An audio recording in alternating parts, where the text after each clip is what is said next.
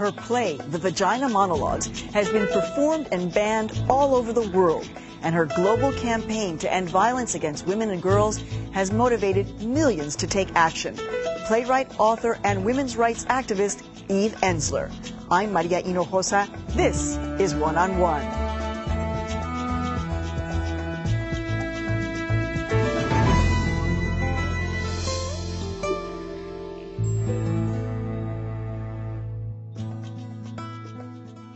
Eve Ensler, playwright, author, activist. Welcome to our program. It's great to have you here. I'm so happy to be here.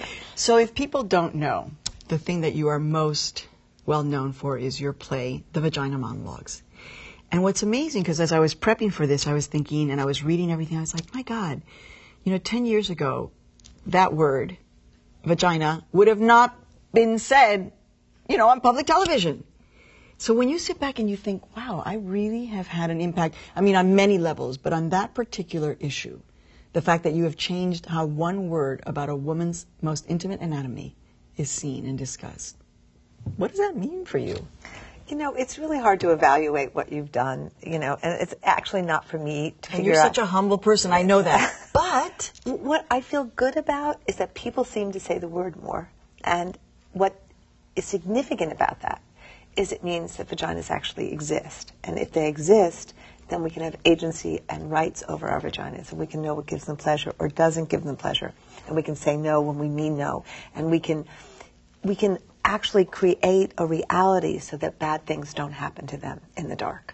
And that's exciting to me. Because essentially, your generation, my generation, it was just something that you never, ever talked about, ever looked at, ever discussed, ever thought about. And also never had any pleasure around. We were talking about the other day, friends and I, when we were brought up, we weren't taught that sex was something that could give you pleasure or that emboldened your life or that was a central part of who you were. It was something you did to have babies or something you did and you didn't talk about it, or you just got through like an exam. Right. Right. And the idea that women now can actually know their bodies and know their vaginas and know their clitoris and know what gives them pleasure, so that men and women can be in this one, or men or women and women or whatever people choose to be in partnership with, but that our sexuality is part of our life and not something that's embarrassed or hidden or censored or muted. It's our life force. It's where our energy comes from. So when you look out into America, because you do a lot of international work, and we're going to get into that in a second, but what do you see? Because I always feel like it's constant contradiction. On the one hand, a sense of younger women feeling empowered, being able to talk about their vaginas, etc. On the other hand, it feels like, very crude, that somehow women who are, more sexually out there are using it in a way that maybe is not the... What do you see when you look out? I know this is a general way of seeing it, and the word is still not the best word, but patriarchy is still alive. We're still living within a patriarchal structure. So define patriarchy for our viewers. To me, patriarchy is really the notion that there is a father, kind of omnipotent father state, and the mechanisms of that are kind of occupation, domination. I think it means that values that are not necessarily attributable to a man or a woman, but may be called feminine, values of cooperation, values of emotions, values of connecting to people and doing things through invitation and doing things on the basis of agreement rather than domination, or just even the way we see the earth, for example, that the earth is something on loan to us. She's a gift to us, and we are to honor her and to cherish her and to replenish her and to think of all the ways we can keep her sacred and alive. Patriarchy is about how you take from the earth and get from the earth and plummet the earth and plunder the earth and reap what you can in the moment, so you'll have the most power and the most resources and the most money and the most power. And be the biggest guy, the biggest country on the block. Right. Or whatever. And so that it's all about power, isn't it? It's all about keeping yourself in a place of domination and keeping yourself in a place where you're on top. And I think for me, as long as that paradigm is still the paradigm we're living in, women will always be stifled, muted, objectified, because that's part of how that paradigm keeps in place. But what about when you have more women who are kind of owning their power, let's say politically? I think what happens very often in this culture is that women think the way to get ahead is to mirror themselves on the basis of men who are in power. And so often when they come into leadership positions, they still operate the way men operate. And actually, sometimes they're actually more vigilant in that role because they have to prove that they're more men than men are. And so sometimes they end up becoming more oppressive in those roles. More of a bully. More of a bully. And I think, what does it mean for a woman to be in power? What does it mean for someone to be in power in their feminine, empowered self? And that can be true for a man, too. And I think Michelle Obama, to me, kind of epitomizes that. She is somebody who creates dialogue. She's somebody who's not afraid to get on her knees and hug children. But you see she doesn't lose her power by doing that. She's someone who's not afraid to look at a world of whether it's racial injustice or economic injustice or whatever it is, and call that out and say, how are we going to find a new kind of form of justice? And I think, to me, she embodies someone who's a very strong woman, who's a very, very... I think one of the reasons people are so scared of her bare arms, to be honest, is because they're bare. There's a vulnerability at the same time as this incredible strength. And to me, she's a woman, you know, and to see that in that kind of leadership role, to me, is very, very hopeful. So I want to talk about your personal story, but before we get to that, let's talk, because there are probably a lot of people who maybe have never seen the Vagina Monologues, don't know anything about what you created after the Vagina Monologues, which is something called V-Day. Let's start with the Vagina Monologues. You started talking to somebody about menopause, right. A woman. Yeah. And that led you to just start talking to a lot of women about their vaginas. Yeah. And then you put it together in a play that had an extraordinary outpouring. How many countries has it played in now? 130. And it's still, where is it? It's running this year in V-Day there were 5,000 productions of it. I mean, it's running all over the world. It's been running in Paris and Mexico City for 10 years. I know. I was like, yeah, really? I know. Nonstop. Yeah. So after the Vagina Monologues, you said one of the things that happened was that you had a lot of women coming and talking to you, not about feeling empowered about their sexuality. They were actually coming to you and sharing stories of abuse, of sadness. And so then what did you decide to do with all those stories? Well, I think when I did the show, it brought up so much stuff for women. And at first I thought, this will be great. Women will share their wonderful sex lives, their great orgasms, and no. What happened? Literally, you were thinking that. No, I was thinking, oh, great, I'll get new stories. It will be. And what happened is 95% of the women, and they would literally line up after the show with this kind of desperation. 95 were there to tell me they've been raped, they've been incested, they've been beaten, they've been mutilated. It was overwhelming. And you were totally not expecting that. No, look, I knew there was violence against women. I'm a survivor. I knew, but I had no idea of the epidemic proportions. I had no idea of the centrality of it. I had no idea how many women, the global nature of it. That has been the huge awakening. And as I said to a friend of mine who works on this issue as well yesterday, it's the thing that's in the center of everything. It's the big story that no one wants to talk about. I was in prison yesterday with women who I've been working with for a long time. I hadn't seen them in a while. You know, 95% of women in prisons are there because of violence against women. Women who are homeless, women who can't hold jobs, and we can go down the list. Women who are depressed, women who are having diseases, women who can't stay in relationships, women who end up being batterers or abusive to their children. If you really look back, you will see women who were raped as children, who were incest as children. And by the way, I think it's going to end up being true about men as well.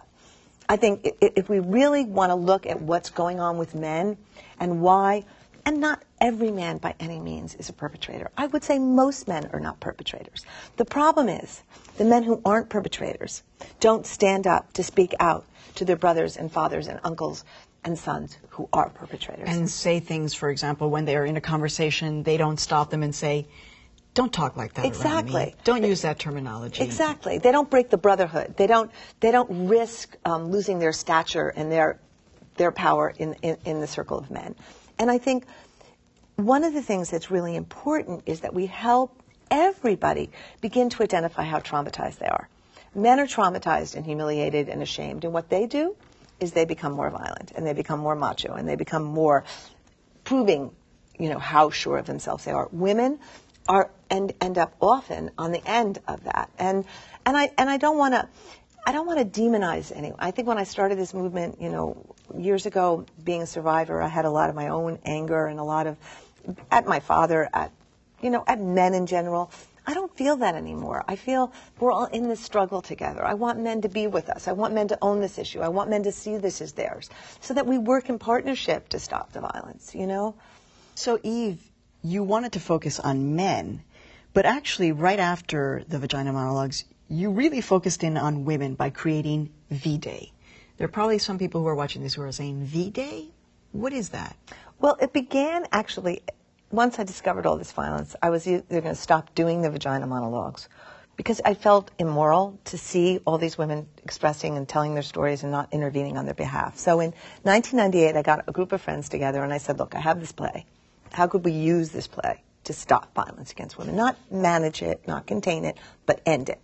And we came up with this idea of V-Day, which was Valentine's Day, Vagina Day, Ending Violence Against Women Day.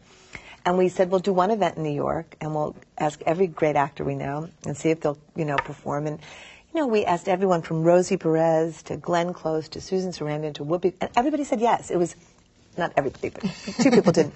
But we did this performance, and it rocked New York. 2,500 people came.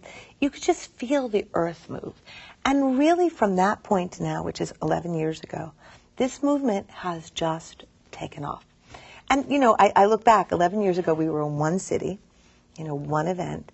It's now 11 years later. This year there were 1,400 places in the world that did 5,000 events. We've raised $70 million. Wow. And that's all happened through grassroots activists in their local communities, standing up, finding their vagina warrior power to end violence and take back their bodies. And, I wish you could see some of these women who have been doing the show and doing, V-Day for maybe 5 years. They're fierce, and they're loving, and they're funny, and they're sexy, and they're alive, and they're into pleasure, and they're running for office. And they're, and they're coming into power in a whole new kind of way. Well, I guess this leads us into your own story. You were growing up in what you like to call a wonderfully secure suburban America, Scarsdale, New York, white picket fence, the whole thing. Literally. Literally. But there wasn't a lot of dialogue about what was happening behind that white picket fence. No, and I think that's the sham, right? That's the sham. Inside my house, I had a father who was like a corporate president, and meanwhile he was violent. He was a perpetrator. My life was completely violent. From the time that you were 5 to 10. Well, 5 to 10 was the sexual violation, and then that continued in the form of physical violence until I left. And if I look at my life, I really was a consequence of violence. Like, everything about my life was determined by violence in some fundamental way. So I was crazy. But you weren't talking about it, right? Nobody was talking about it. Nobody was talking about it. I had to act like everything was happy, and, I was privileged and white, and everything was beautiful. And meanwhile, I was destroyed inside, and I became crazy with drugs and crazy, very promiscuous and very wild, very young, very self-destructive. I wanted to be dead. I was on a very, very suicidal trajectory. And what were you doing with when you knew that you kind of had this history, but you weren't talking about it? Burying it. Because, as I said to a friend of mine the other day, to tell your story, you risk the end of your family. It's kind of, I had a good friend who used to say to me, it's either your integrity or your family. And that's a really hard choice. To tell the truth often, it means you will be exiled from the tribe. It doesn't matter whether it's talking about the Palestinian-Israeli conflict, whether you're talking about any kind of truth that is real. You will be exiled from some club, some tribe, some form. And that means you have to essentially live your life from that point on as a nomad, which I'm very happy with now. Like, I am a vagina nomad traveling the planet, and I am happy. But early on, to risk the loss of that feels like the end of your life. And that's why it's so difficult for so many women to come forward and tell their truth. Like in the Congo, where we're spending... You have now spent a lot of time. I remember you talking about the fact that you felt like Bosnia was a place where you needed to be. And now it feels like you need to be in the Democratic Republic of Congo. You have spent so much time there. You've testified in front of Congress. Why has the Congo now become such an important part of your life? Well, you know, it's funny. This morning I got an email early this morning about a little girl who was 3. Her name's Chantal, who was on her way to the hospital. She'd been raped by a gang. She was 3 years old. Yeah. And raped by a gang, and she died on the way to the hospital. Now, just imagine what kind of rape that has to be to murder you. When I first heard the stories from the Congo from an extraordinary man named Dr. Mukwege, I literally couldn't believe it. Like, I have been in Bosnia, I've been in Afghanistan, I've been in Haiti, I've been in some pretty rough places where there's enormous violence. But, Maria, what's going on in the Congo? And it's an economic war. It is fueled by the West's need for coltan and other minerals which actually fuel our cell phones, fuel our computers. So basically it's the West again doing a kind of economic colonialism, which is plundering the minerals of the Congo. And the way that happens is that the militias go in and they rape and destroy the communities flee, and they take over the mines. So if someone like you, who's not an expert political scientist or an ambassador per se, you know it easy, you've just explained it in a minute. Where is the resistance to moving forward? Well, it is a huge question. Look, the conflict in the Congo has been going on for 12 years. 6 million people have died. 6 million. It is estimated that probably between 200 and 500,000 women have been raped and tortured. Okay? In Bosnia, that conflict happened, and within 2 years, those rape camps, you know, it was estimated 20 to 40,000, it was stopped. White women, Eastern Europe. We're talking about, I have to say, like, having now campaigned for 2 years on this and really hearing the most horrendous, horrific stories of my life, to the point where I don't really sleep very much anymore, because once those kind of stories enter you, and you feel the people, and you hug the people, and you hold the girls, and you hug, they're in your soul forever. They're in your soul forever. Why isn't the world responding? Why? What is stopped? And I can only believe on some level that it's racism. That we have an attitude towards black people in particular, and black women in particular, that somehow the destinies of African women have already been decided. Do you know? They've already been written off. You know, people in the Congo, well, that's the heart of darkness. I think it's actually the heart of racism. I think it's the people in the Congo are some of the most beautiful, extraordinary people I have ever met. And that country is central to Africa. It is central to the heartbeat of Africa. To have allowed, as an international community, this kind of level of atrocity to go on for this long is on all our backs. It's on all our hands, particularly when we're using cell phones that have that kind of blood on them. But I'm sure that there are some people, Eve, who hear you and they think, it just sounds too overwhelming, and I'm not even sure if I even want to hear the stories. If Eve, who goes there and is in the country and comes back and can't sleep because she's hearing this, what about women and men who just say, it's too much, it's too big, it's too far, it's too overwhelming, and I can't?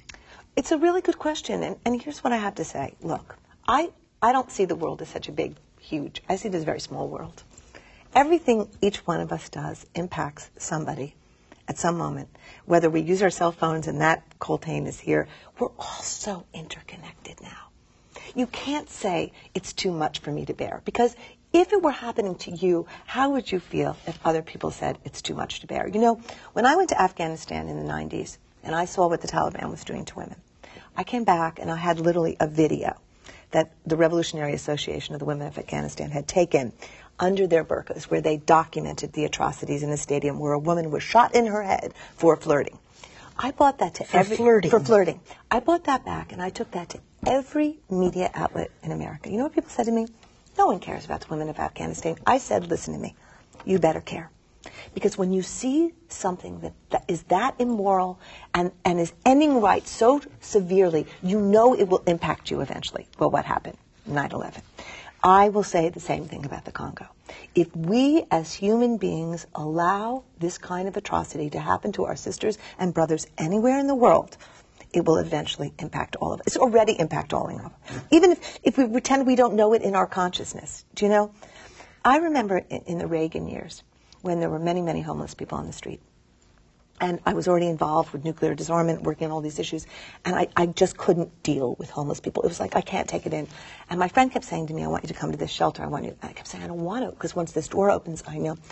But I got progressively depressed, because every time I would walk past a homeless person, I'd have to shut some part of myself off. So my energy was getting... And then one day I finally went to the shelter, and I met the women, and I sat with the women, and you know what? I felt pain, but I felt alive, because I was in connection with them, and my energy came back, and that's what I would say to people. You know, yes, it's painful to feel other people's pain, but it also is the road to your own life force, the road to your own humanity, which is the only thing that gives us any kind of life. So what happens, Eve, though, and I love the fact that you talk about the fact that you say, look, I live with this darkness. Sometimes I cry on an hourly basis. Other days are great days when you feel entirely empowered. But what happens when you leave these countries? When you come in, you open the door, there's talk. These women are able to unload. But then you leave. But I don't leave. I mean, V-Day doesn't leave. I mean, I think the great things about the movement is that V-Day is women everywhere. Right now, we now have V-Day Congo, where we are in partnership with many, many local groups on the ground who are really motivating the V-Day movement and motivating the campaign. Women who have been working there forever to empower women and stop the rapes. I'm coming late to the party. We now are opening a huge facility called the City of Joy, which will be for women survivors to turn pain to power, to create leaders. We've created a massive campaign all through the Congo, through Eastern Congo, and all over the world. If you go on the V-Day website, you'll see the V-Wall for Congo, where women and men across the planet have written letters and sent in pictures for the women that just got printed and put up on the walls of the hospital in Bukavu, where all the rape survivors are. So we don't leave. There isn't one country, because V-Day is the local women. It's not like we're somebody outside the country coming in. V-Day only exists if women in the country take the movement and make it theirs. And what happens to these women who are then in their countries kind of opening this up?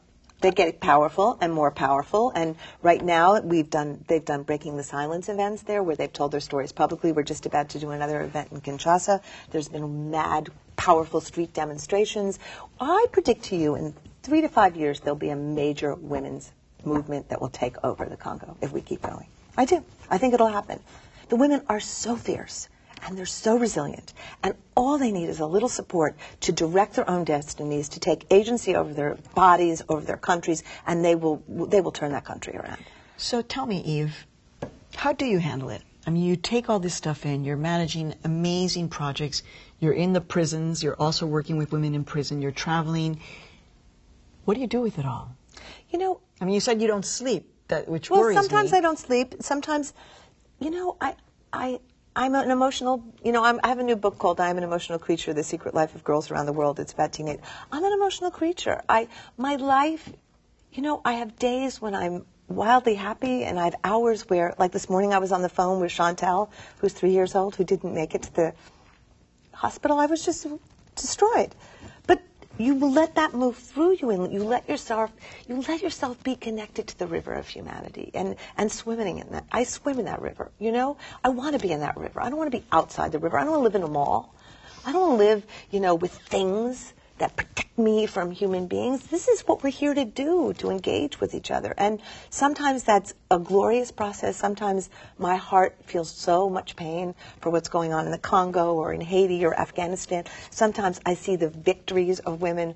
You know, we're seeing incredible victories of women all over the world who are having rights change or having laws change or coming into power. So there's progress. There's incredible progress. Look, people, you know, when the floggings happened in Pakistan a few months ago, within 24 hours, there was everyone online, here, there, and the government, 48 hours later, stepped in. That didn't happen 8 years ago, 10 years ago. There is incredible progress happening. We have huge movements. There were 5,000 V-Days this year. That's a lot of V-Days. Okay, so here's what I want you to leave our audience with. Imagine that there's a young woman or a girl who is having, you know, who needs to break, who needs to tell the truth. What does she do? I think she finds one person she can trust in her community, and she's tells her story. Because when you tell your story, that's the beginning. When you hear your story, when you know your story, when you manifest your story in a way that makes you exist. So much of what violence does is end our existential reality and rob us of meaning and existence. And I think for young girls, it's so important that they tell their stories and they find a community of girls in which they're safe enough to tell those stories and then transform those stories. Eve Ensler, thank you for telling your story and for transforming all of us. Thank you. It's been great. Continue the conversation at wgbh.org/one-on-one.